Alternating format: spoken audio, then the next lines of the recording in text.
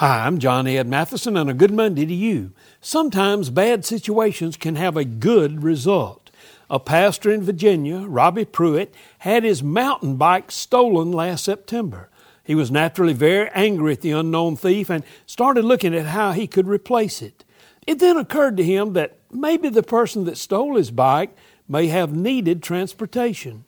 Maybe the thief needed the bike more than he did. He then started asking for broken and unwanted bicycles that he could fix and donate to those in need. Facebook helped him advertise. By the end of the year, he had repaired 140 bikes. The pastor said, "The feeling you get when someone rides off with a bike that didn't have one, that is a lot of gratification." Hey, it's important to look for the good in life. God can help you make something good out of the bad.